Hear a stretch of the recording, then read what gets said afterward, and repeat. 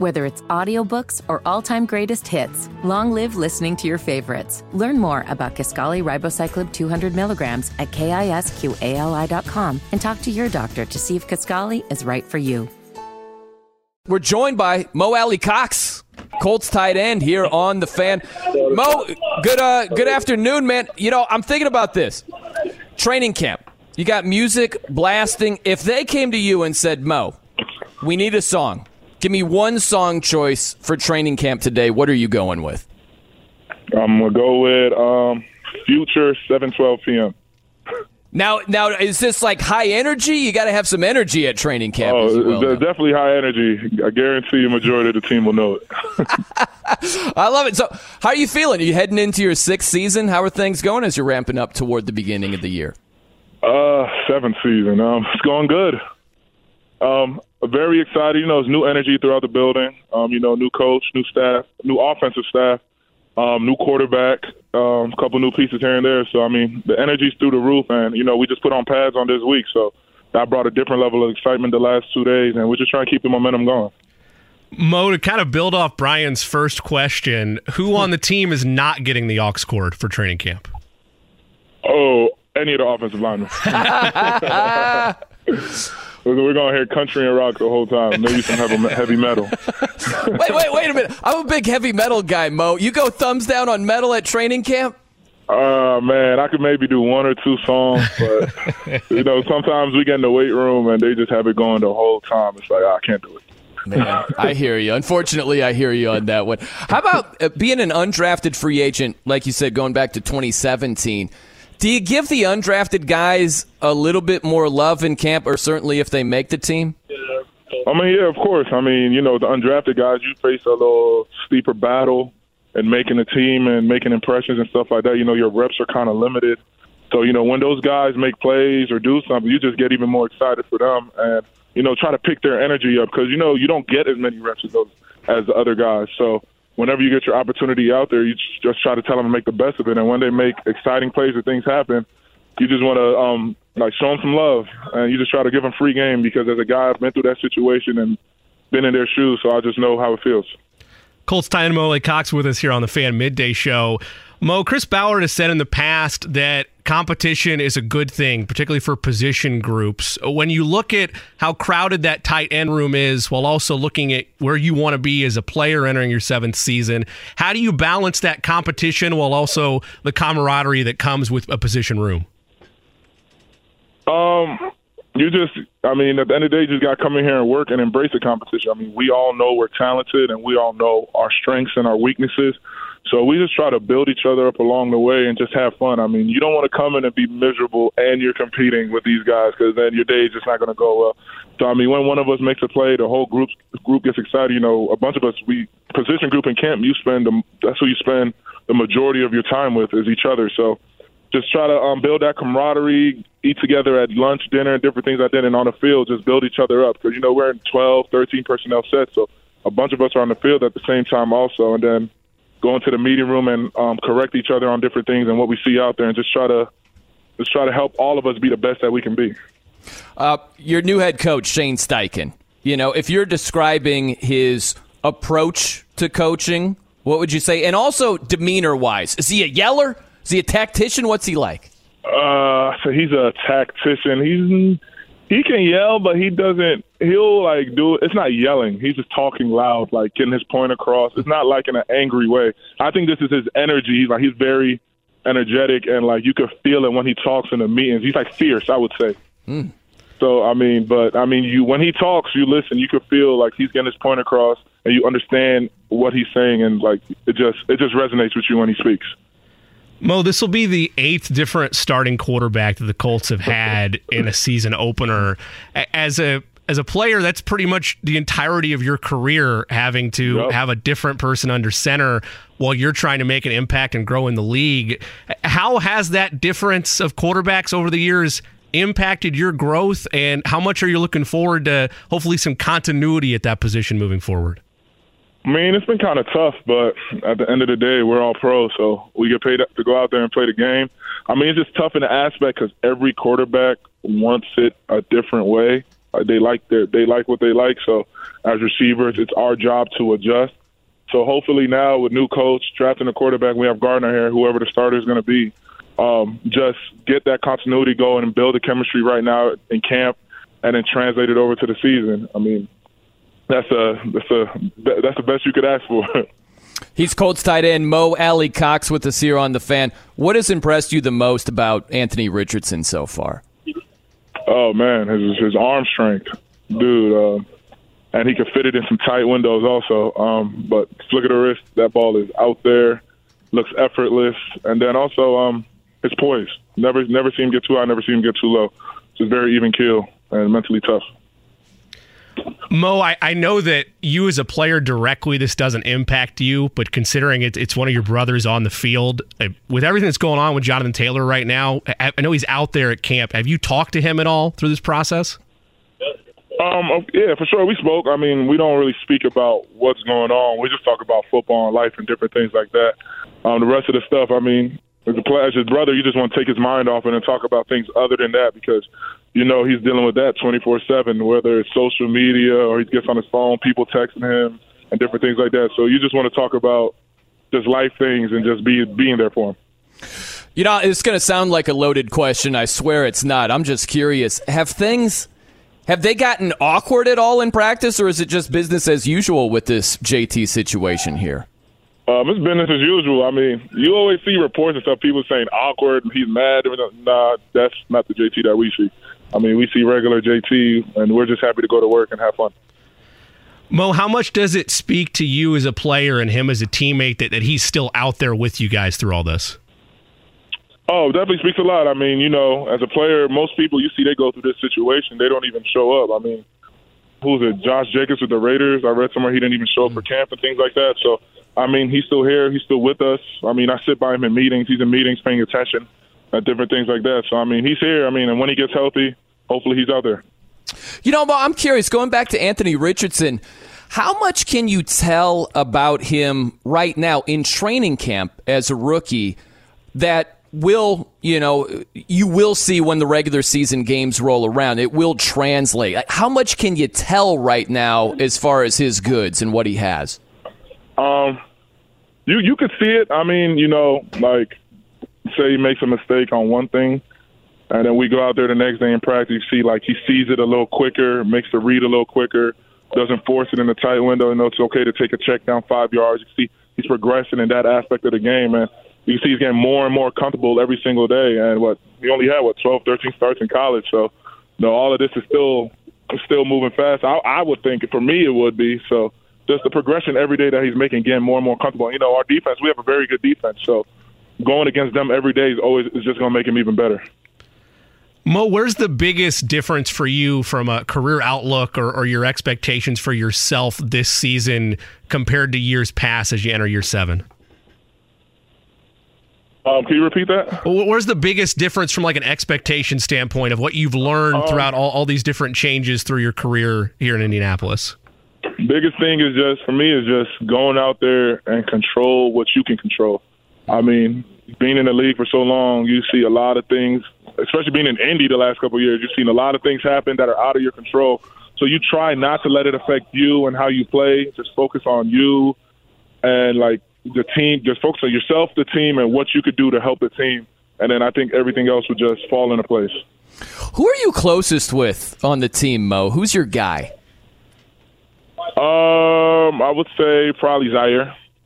If not Zaire, probably you talk to Colin a lot also, Colin Granson. How about the year Zaire had last season? What, most tackles in a single season in Colts franchise history? That's crazy. I mean, being his teammate, he came in, a year after me? So just seeing how he's progressed throughout the years and going from mainly a special teamer and finally getting that opportunity to play on defense. I mean, all of us are just super excited for him, embracing that opportunity. And then, he made the best of it.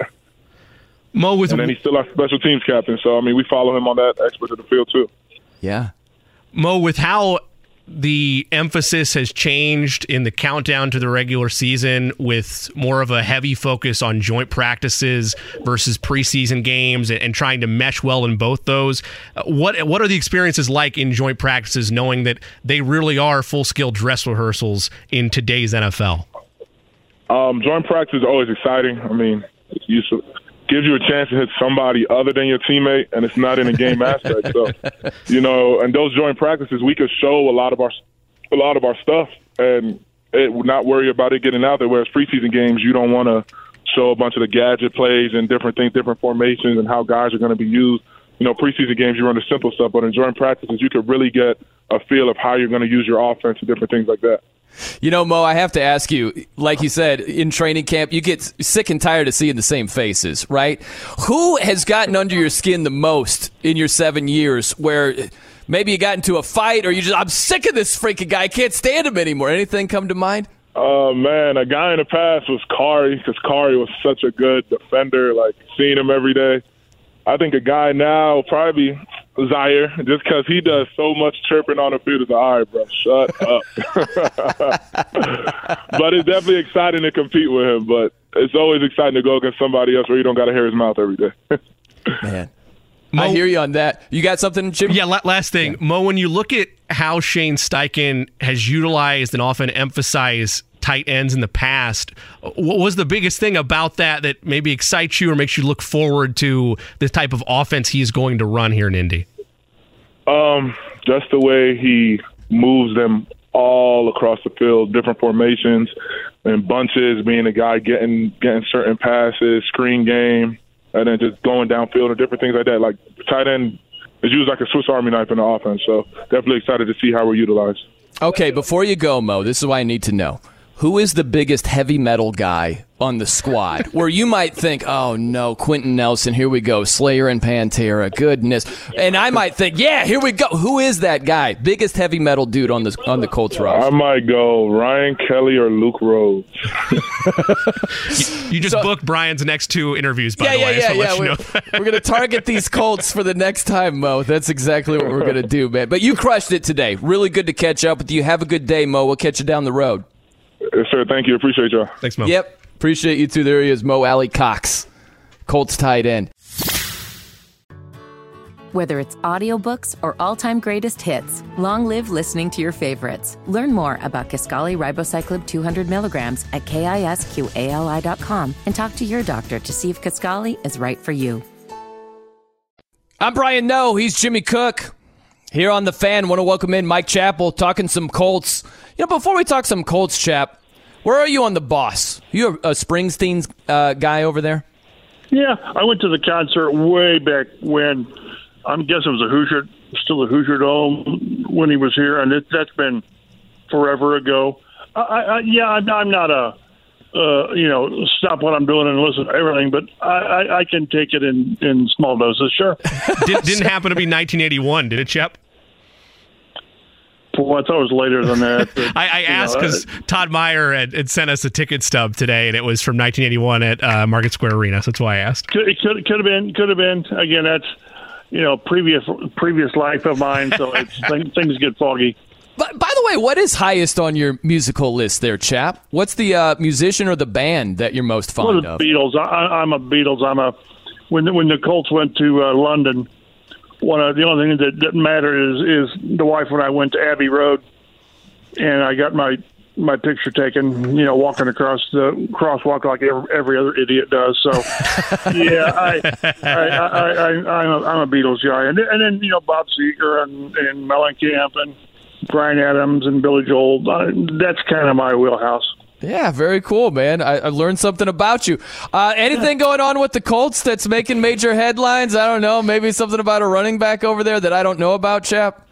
Yeah, it's amazing that with all the anticipated attention to be on the 4th overall pick in the draft, it's Jonathan Taylor. The situation kind of sucks the air out of everything else. So, and I don't see it changing anytime soon. Maybe it will, but I don't know. So until the Taylor thing is resolved, they go about their business because they have to. But you're just waiting for something because I've always considered him their best player. Maybe DeForest Buckner would argue, but when you've got at least your best offensive player standing there in a hoodie and just watching, it just grabs your attention, because how can it not? Chap, I know that as radio hosts, as reporters, as members of the media, we don't want to be a part of the story. We want to report on the story. But yesterday throughout the show, many a time I spoke about how there's nobody in this market that I trust more than you, especially when it comes to the Colts. When you're reporting on this as it goes, and you had your story on Fox59.com a couple days ago about them potentially putting Jonathan Taylor on the non-football injury list, and I know you had subsequently seen his tweet later, did you feel like he was coming after you? Oh, I guess Stephen Holder and I both reported essentially the same thing. So I guess, but see, that's one of those. Whenever I'm looking on social media or whatever, Twitter, I'll call it Twitter until it goes away. Yeah. But I always consider the source, whether it's Rappaport or Schefter or Field Yates, guys that I truly trust. There's a bunch of guys out there that just throw muck on the wall and see and to see if it sticks, and I keep that in mind. So when I use my sources, I trust my sources, or else I wouldn't use a story citing them.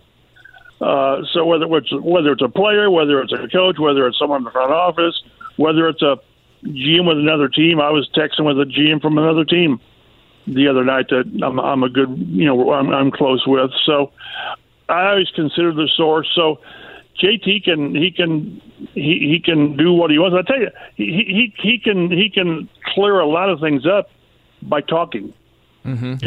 Right now we're getting secondhand. We're getting the team's point of view on things, and his agent, which is serving, in my mind, is serving nobody. Of course, it's serving nobody good when the owner and the agent are doing things public. It's great for us, copy, and it stirs interest and all that, but it is not helping the situation when the team and the agent is getting into this, schoolyard spat. It's not. Yeah. But back to the thing. If I use something and I source it, for whatever reason the person doesn't want his name, I trust my source, and that's why, again, I trust guys nationally and guys locally. I shouldn't just say that, guys locally that I trust. But there's so many people out there that throw stuff out there, and it's BS, because normally we know locally kind of what's going on in the background and the backstories, and then you see somebody report something. Well, my friend says this. And you just know it's complete BS. But too often, it's repeated as if it's been reported that. Well, yeah, but look who reported it. So it's a bad situation. Social media now is really good and really bad because it's bad because there's no accountability. Man, Chap, I so want you to name names right now. Like, who thinks that their job the most? I know you're not going to go there, but I'm so curious about that. Mike Chappell joining us here on The Fan. How about Jim Irsay, the way he's handled this JT situation? What's your view on it? Has it helped or hurt this whole dynamic? It's hurt. It's hurt. I think he really wants to get out and defend the team, defend his stance. And he makes good points. He does. But there's a reason that whenever we talk to Chris Ballard, Chris says, you all know me, I'm not going to talk contracts. And it frustrates us, but that's the better way to go. Bill Polian seldom talked contracts, and we got things then from agents who were more easier to work with at the time. Now it's really difficult to deal with most agents. But, it doesn't help. It doesn't help to go public with anything. And that's why I say we need to have JT walk over to the media area one day and just talk. And then we're not trying to read body language, which is crazy. People report, well, he's standing back there, he's moping, he's got a bad attitude. How can you tell that? You can't just by looking at body language. And so it would really behoove him to talk, and he could really address things. He refuted the back issue. And, well, I trust the person that told me that, and the fact that they had tests done and all this. So we'll see. Again, and then I saw before we came on the air that Ian Rappaport is reporting that there's getting to be some interest in Taylor on a trade. Well, that's fine, but it's going to have to be something really good for the Colts to trade, because they said they're not going to trade him. And, having said that, things change. And to say, I remember back in 2011 at training camp, Peyton Manning signed an extension, said it's great to sign this and be a Colt for life. And he never played for him again because of the neck issue. So things change. I still, if I were a betting man, I used to be with Robin Miller, and then I got cured because I got tired of losing. I would think JT is ready for the season opener here, because barring, without a trade, he has no options. His options to play and get paid or don't play, which I can't imagine turning away from $4 million. Chap, from what you've seen from afar with how Jonathan Taylor's agent and his representation group at First Round Management, from how you've seen them operate and act to this point like the rest of us have, I know that their primary background has been representing MMA fighters or just different fighters in that realm. Does it feel like he's out of his element with this, or being unorthodox to a point that it might cause more harm to Taylor than good? Well, he certainly changed Taylor's mind. Now, I don't know what the inner workings were of JT changing agents, because go back when we talked to him, and whether it was in January after the season or in April, I don't remember. But he was, hey, I put pen to paper. I signed the contract. I'd like an extension, but I put pen to paper, and I signed for 4 years, and that's where we're at. He changed his agents, and now it's 180 degrees different. He wants an extension, and if it was reasonable, I would give him an extension. I just would. The word reasonable is anybody's guess what that is. But, the bottom line is the team's not giving an extension. They'll talk to him in the next off season, and they've made it clear that they won't trade it. They have no immediate plans to trade him. So, like I say, it's things really took a different turn when he switched agents. Now, whether he obviously wasn't happy with his previous guy for not being more proactive, and I don't know that in the background. I just don't know, but something wasn't right because he changed agents, and now he's taken the more aggressive stance, and that's totally different from how we've dealt with him in the past. But this is a totally different situation. We've talked in the press room. To me, this is a case where neither side is wrong. Each side's got very, very valid points, and that sometimes makes it really hard to resolve when you really believe you're right and you sort of are right, but the other team or the other side just isn't buying into it. So, again, it's just dominating the attention out there. Then it gets magnified when Zach Moss breaks his arm yesterday in practice, and somebody asked, well, you think that's going to give Taylor more leverage? And no, no. His is his own little, situation and world, and I'm kind of curious how it's going to wind up. But it seems like the next step is Taylor's, unless the Colts follow through and do the non-football injury, and that's sort of amping things up another level if they do that. But, we'll see where this thing goes. Chap, that's where I wanted to go with you. Mike Chappell with his Fox 59, CBS 4. When you report on something that the back injury, right, and it could lead to potentially the NFI list and could potentially affect Jonathan Taylor's money, I know you take that seriously. And so I'm not asking you who your sources are, obviously, but what is the process like when you vet out a report like that has to be accurate when it has that type of importance attached to it? Well, the source certainly wanted the information out there, and again, you have to consider who's telling you what, and are they reliable? And in this case, I said yes, it is reliable. This person is reliable. But then when Taylor comes back and says, no back pain, or whatever the second part was, he never reported back pain. Well, the bottom line is the team has to have some documentation. If he showed up, pre-camp and they went through the physical and he said, I've got a back issue, my back's bothering me, and maybe they do an MRI or whatever on it. Well, it's got to be documented. They document everything. So at some level, it should be easy to prove or disprove. And that's where, if it ever gets to that point, it's probably going to involve a grievance with the players' union, and then the NFLPA gets involved, and then it gets really, really, really messy. So I think the team would prefer not to do the NFI. And one thing to keep in mind, you can pay players on non-football injury. You can, but also you don't have to. And a lot of times when these things get, it's almost toxic. I guess we're not there yet. But the person, the side with leverage, uses that leverage because that's, because the other side's going to use leverage when they got it. And that's why I say with JT, there's not a lot. The only leverage a player generally has is to withhold services.